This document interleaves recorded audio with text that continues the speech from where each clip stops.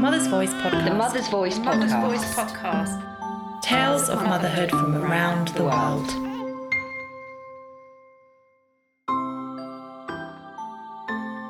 Hello and welcome to the Mother's Voice podcast.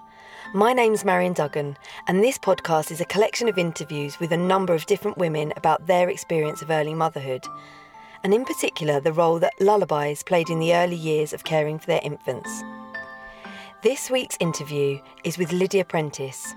Lydia talks openly and honestly about her difficult journey to motherhood and how singing has become an integral part of her life looking after her two young boys.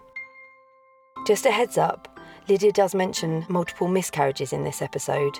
If you feel that will upset you, please feel free to skip this one. All of these interviews have been edited from a longer conversation into short weekly episodes of about 5 minutes in length. For more information about the Mother's Voice project, please visit murmurationarts.co.uk or follow the link in the show notes. Thank you for your time, and I hope you enjoy listening to these interviews as much as I enjoyed recording them.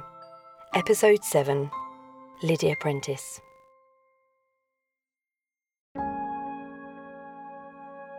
My name is Lydia and I'm 32 in a couple of weeks.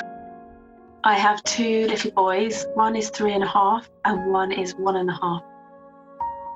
I was absolutely desperate to become a mother, and we lost 5 babies before we had the 2 boys we have now. We actually had a really difficult journey to become parents. It wasn't how I expected it to be. I had absolutely no idea how difficult it was going to be to get to where we are now. Nobody had ever told us what it would be like or what it might feel like to lose a baby, only how exciting it is to get pregnant and to have a child. But obviously we were getting pregnant, getting to around 12 weeks and then losing each baby, one after the other, after the other, after the other. It was heartbreaking, absolutely heartbreaking. But that being said, the 2 we have now are extra special. They are extra appreciated, they are extra loved, because I think when you go through difficulty in getting to becoming a parent, you value every minute so much more. You know, we had James. The minute he was born, like the sense of relief was just amazing, because I knew he was safe the minute he was born. And it was just, the sense of relief, just to be like, okay, he's here, he's made it, he's real, you know, was wonderful. After about 2 weeks, we were allowed to go home. And then I remember I must have been at least 3 months, just staring at him. I used to just stare at him all day and all night. I didn't sleep because I was too frightened something would happen if I fell asleep, that, you know, he might be gone. So I would just stare at him all day and all night, just watch him breathe and just watch his chest going up and down. And it was so peaceful. And he just looked so happy. And he used to do this little kind of like sideward smile in his sleep. And occasionally he'd have a little laugh in his sleep. Once he got past about 6 weeks, he'd do this kind of little chuckle. And it was just really cute. And I remember just thinking, wow, how could we ever have lived without you? How did we ever live when you weren't here, you know? I remember just staring at him all the time. That's all I used to do, just watch him.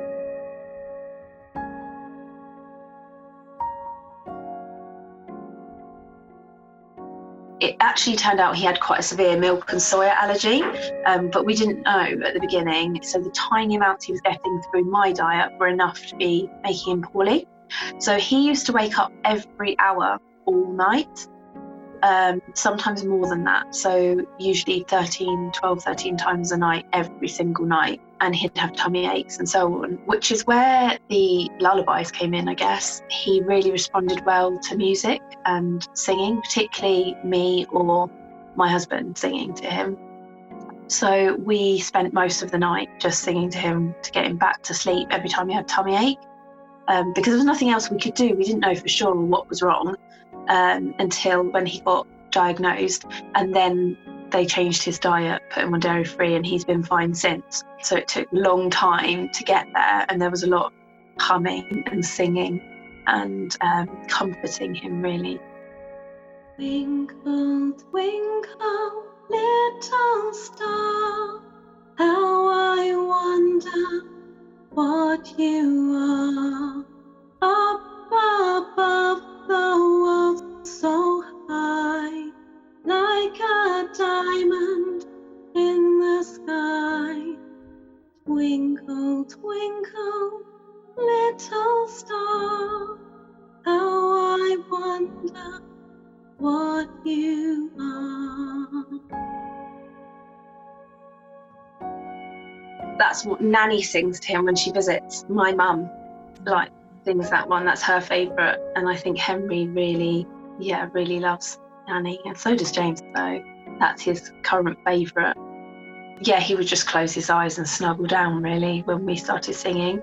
If he was really screaming with tummy ache, we would just pick him up and cuddle him, and then he would still be crying, still be quite upset. And then as soon as we started singing, within a second or two, he would start to calm down and he would stop crying in order to listen to what was going on. And even now, he's still very musical, except this time he now joins in. So he sings himself to sleep now.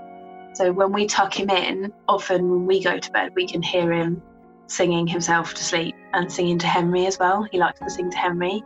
He says, Henry, I sing you a song. I sing you Twinkle, Twinkle.